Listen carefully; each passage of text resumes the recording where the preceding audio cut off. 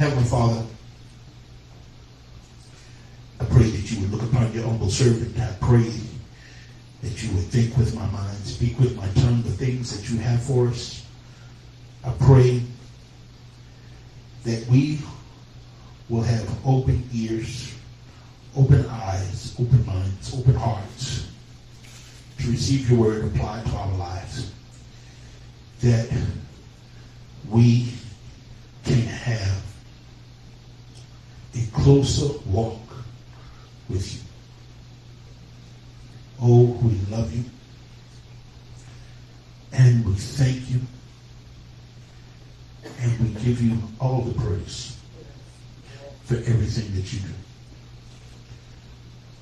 Thank you right now in Jesus' name as we hear your word. We do ask and pray. Amen. Amen. The Gospel of Matthew, chapter 5, verses 44 and 45. The Gospel of St. Matthew, chapter 5, verses 44 and 45.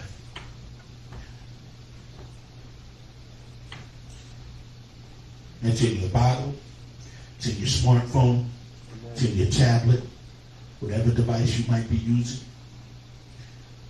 I'm going to be reading this from the King James Version and the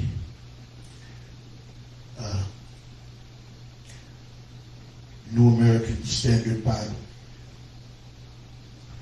King James Version says these words: "But I say unto you, love your enemies, bless them that curse you, do good to them that hate you, and pray for them which despitefully use you and persecute you, that ye may be the children of your Father which is in heaven. For he maketh his sun to rise on the evil and the good, and sendeth rain on the just and the unjust." The New American Standard Bible of Matthew 5, 44 and 45 says this: "But I say to you, love your enemies and pray for those who persecute you, so that you may be sons of your Father who is in heaven. For he causes his sun to rise on the evil and the good, and sends rain on the righteous and the unrighteous." This is the word of God for the people of God. Thanks be to God. You may be seated in the presence of the Lord here in the sanctuary. I want to talk from the subject today: a commandment from the King. A commandment from the King.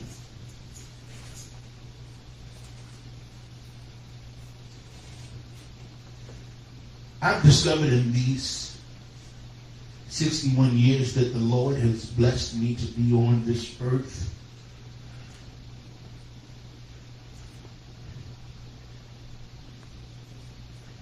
that the three most hardest words in the English vocabulary for any of us to deal with is the word love your enemies.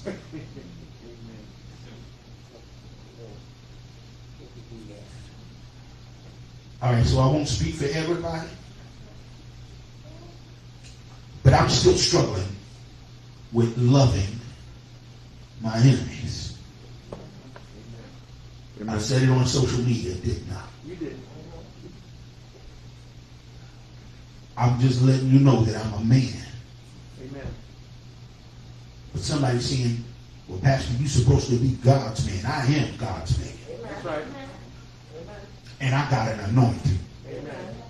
Okay? But as God's man, I got to deal with flesh. Yeah. That's right. And the flesh rises every day. Every day. Yeah. Every day. Okay? And don't you tell me that your flesh don't rise. Because it does. Amen. the flesh will make you do stuff you thought you would have never done. That's right. That's right. Come on now. Amen. Amen. Okay, the flesh rises like yeast. Yeah, I like that. That just preached. And when somebody does something to you, it's in our nature to react. Love your enemy. Challenge to humanity. It has never been easy to turn the other cheek. Because let's face it, a slap is a slap. That's right. That's right. And its instinctive response is a reciprocal slap. Uh-huh. Because we're programmed to bite back. That's right. That's right.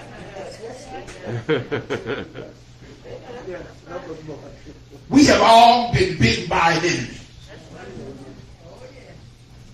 And sometimes that enemy is a temporary one.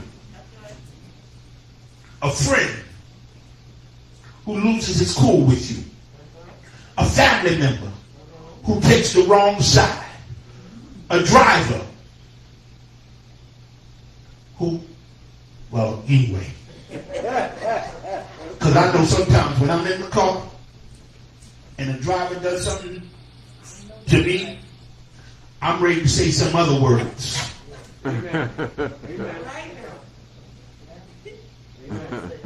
Those types of enemies we can handle because their expressions of hatred, or shall I say dislike, are often only temporary.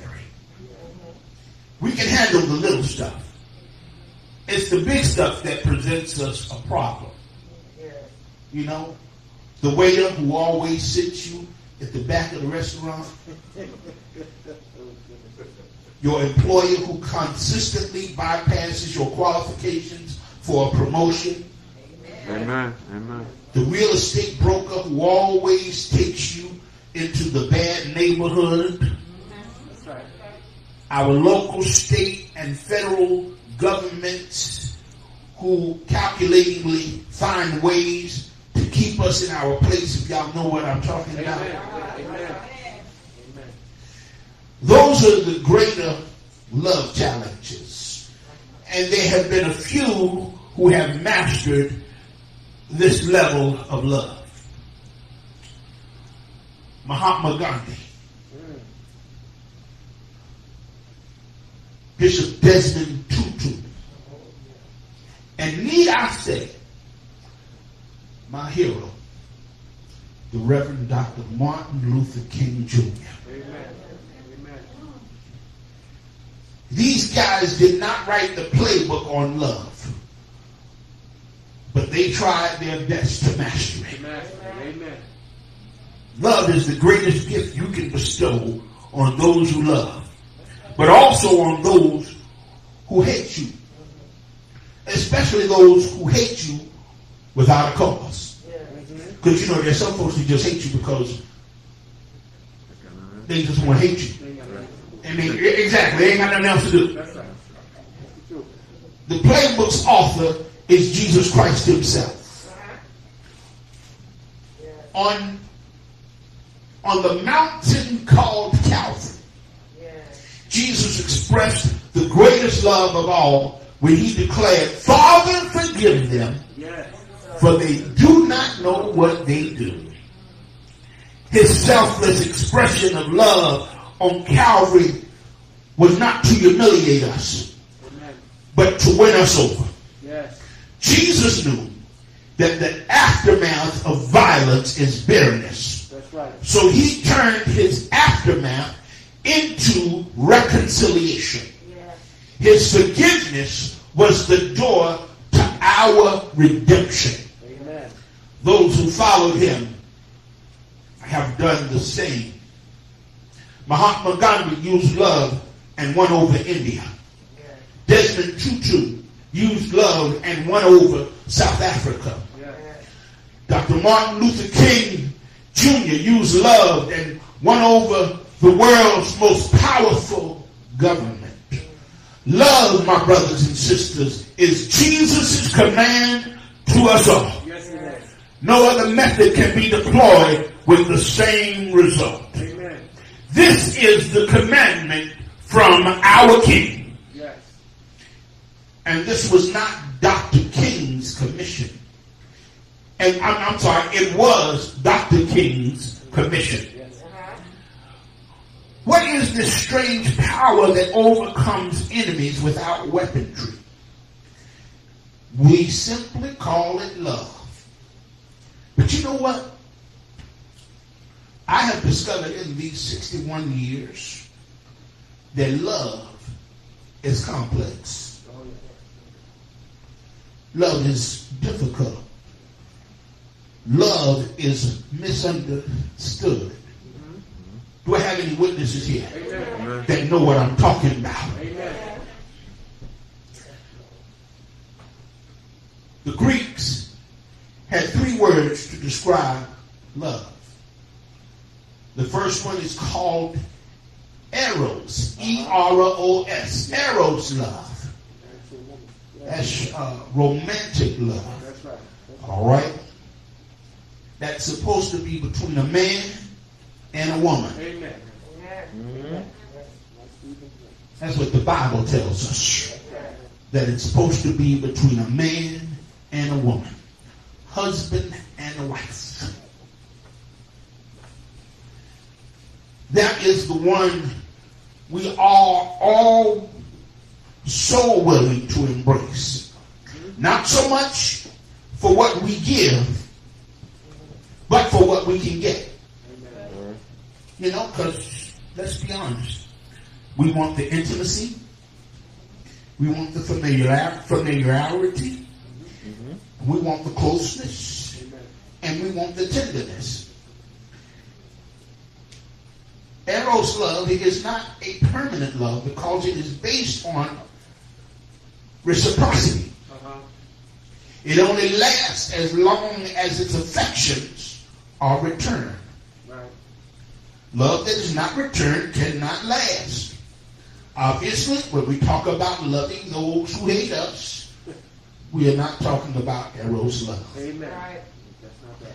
Then there is another love which is called the philia love. P-H-I-L-I-A. Amen. That is the sort of reciprocal love between friends. We call it brotherly love. Amen. Philadelphia is known as the city of brotherly love. That is the love you have for your homeboy, for your homegirl, for your neighbors, for your co-workers, for your friends. That love, as well as the eros love, is based on reciprocity. Amen. Amen. One of my colleagues from Florida calls it mutual respect. Okay. You love your friends as long as they show up when you need them.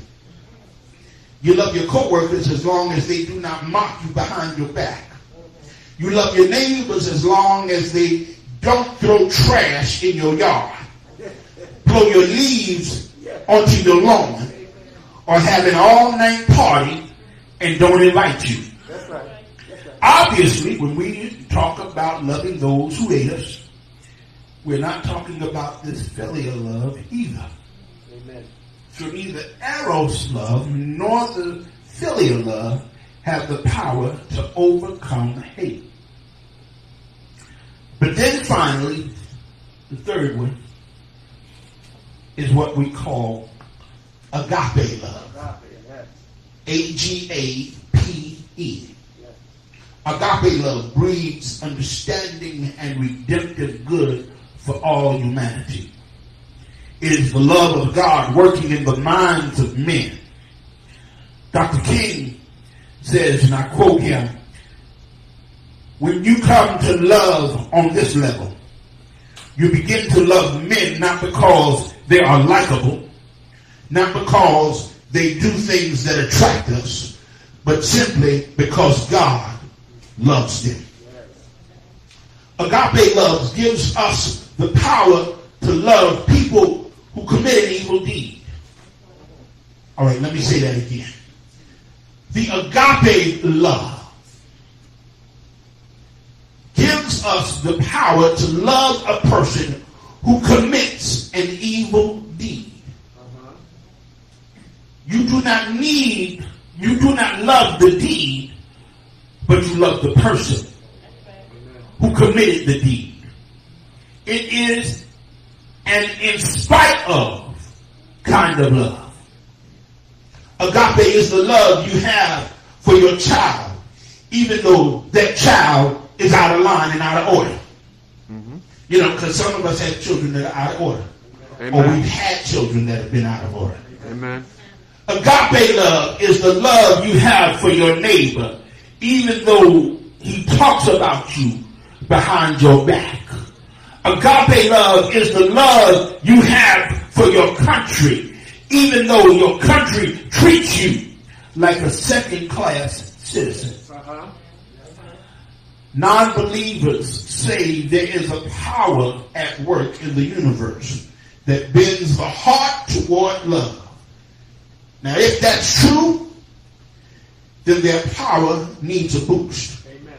Because too often it appears to be on life support. What the world needs is a new perspective on love. Amen. The Middle East could use some agape love. Amen. Russia could use some agape love. Amen. Yeah. The Mexicans could use some agape love. Israel could use some agape love. Congress, which is the House of Representatives and the Senate, could use some agape love. Amen. The judicial system Yes. could use some agape love. Amen. Talk about it. The White House Amen. still needs some agape love. Amen. The church That's right. needs Amen. some more agape love. Amen. Amen. In other words, what I'm saying, truthfully, we could all use some agape love. Amen. Dr. King's prayer, as we celebrate him on tomorrow, Yes. Dr. King's prayer was that people all over the world would struggle against evil systems with love and understanding in their hearts. But Dr. King knew that could only be achieved through God's love. Amen. That agape love. Agape love covers our rough spots. It makes the rough places plain. It hollows out our bitter hearts and fills them with the fruit of God's Spirit, which is love, joy, peace, patience, kindness, goodness, faithfulness, gentleness, and self-control. It is not normal to love your enemies. It is not normal to find peace in the midst of turmoil.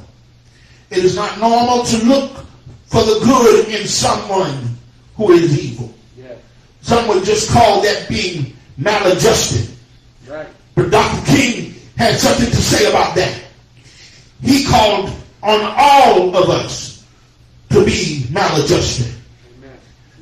As maladjusted as the prophet named Amos, who in the midst of injustice cried out in Amos 5:2, let justice run down as waters and righteousness as a mighty stream. Yes. We need to be as maladjusted as Abraham Lincoln, who had the vision to see that a nation could not live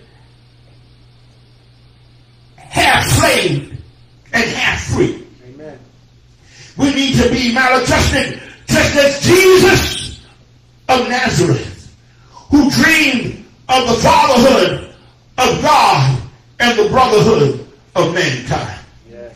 Dr. King said we all need to be a bit maladjusted if we're going to change our world and our civilization. My brothers and sisters, the world in which we live is bleak and desolate. And it's a place for far too many that has been like this. All of our turmoil points to the same problem. Man's inhumanity to man. And that is nothing more than the lack of agape love. Amen. We need to pick up the king's command where the king left off. And I'm not talking about Dr. Martin King. I'm talking about King Jesus. Amen. Jesus tells us to stop living like this is Greek to us. That's right. The world in which we live in will wear you out. The world in which we live in will make you sick. The world in which we live in will rob you poor. The world in which we live in will cause us heartache. Yes. The world in which we live in will pull us down.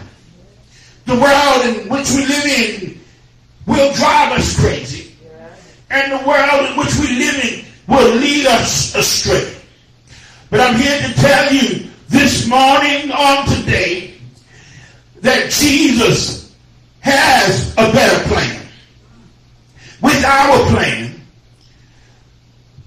our cake can turn into crumbs. But if we follow the king's command, Yes. you will find that he that hath a bountiful eye shall be blessed. You can find that in Proverbs 22:9.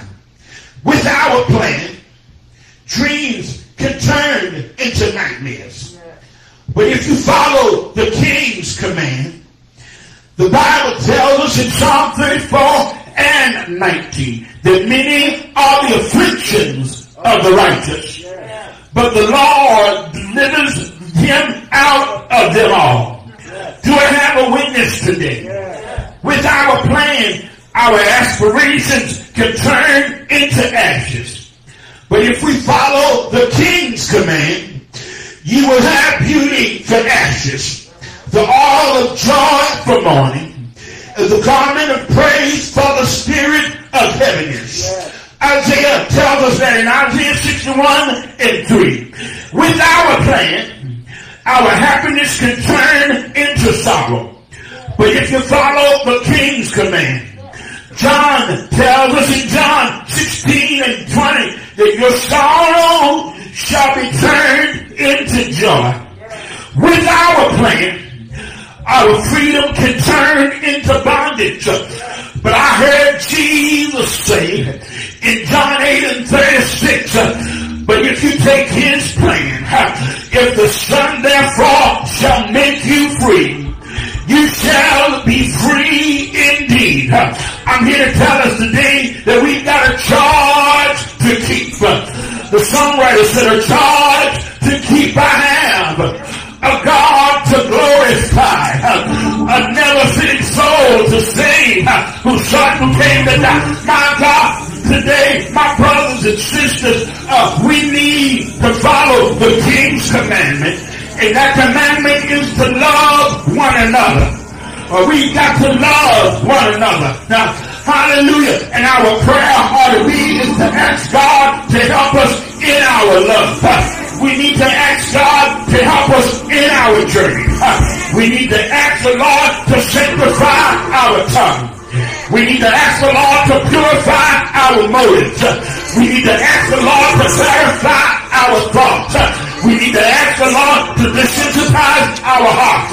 We need to ask the Lord to correct our judgment and to give us an agape heart and teach us how to follow the King's commandments. I'm glad today. I tell you, I'm glad today that I'm following with the best of my help and with the help of the Holy Spirit. I'm trying my best to follow the King's commandments. I want to love everybody. Although it's hard, I'm going to love everybody because that's what Jesus tells us to do. And if Jesus tells us to do it, that means we ought to try our best to do it as well. Do I have a witness today? Do I have a witness in the house?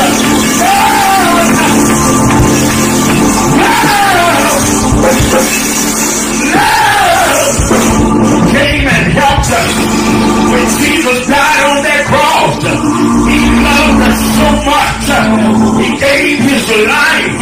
He gave his life and he died on that cross.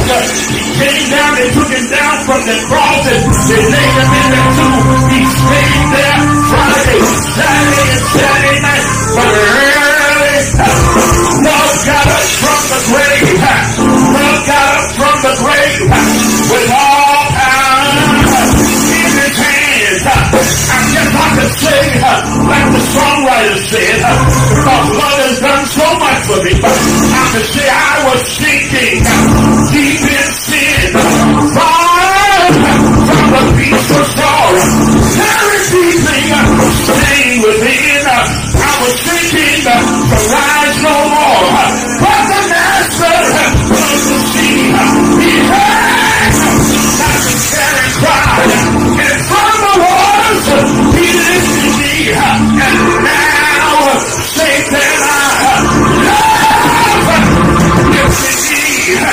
love lifted me, when nothing else could help, love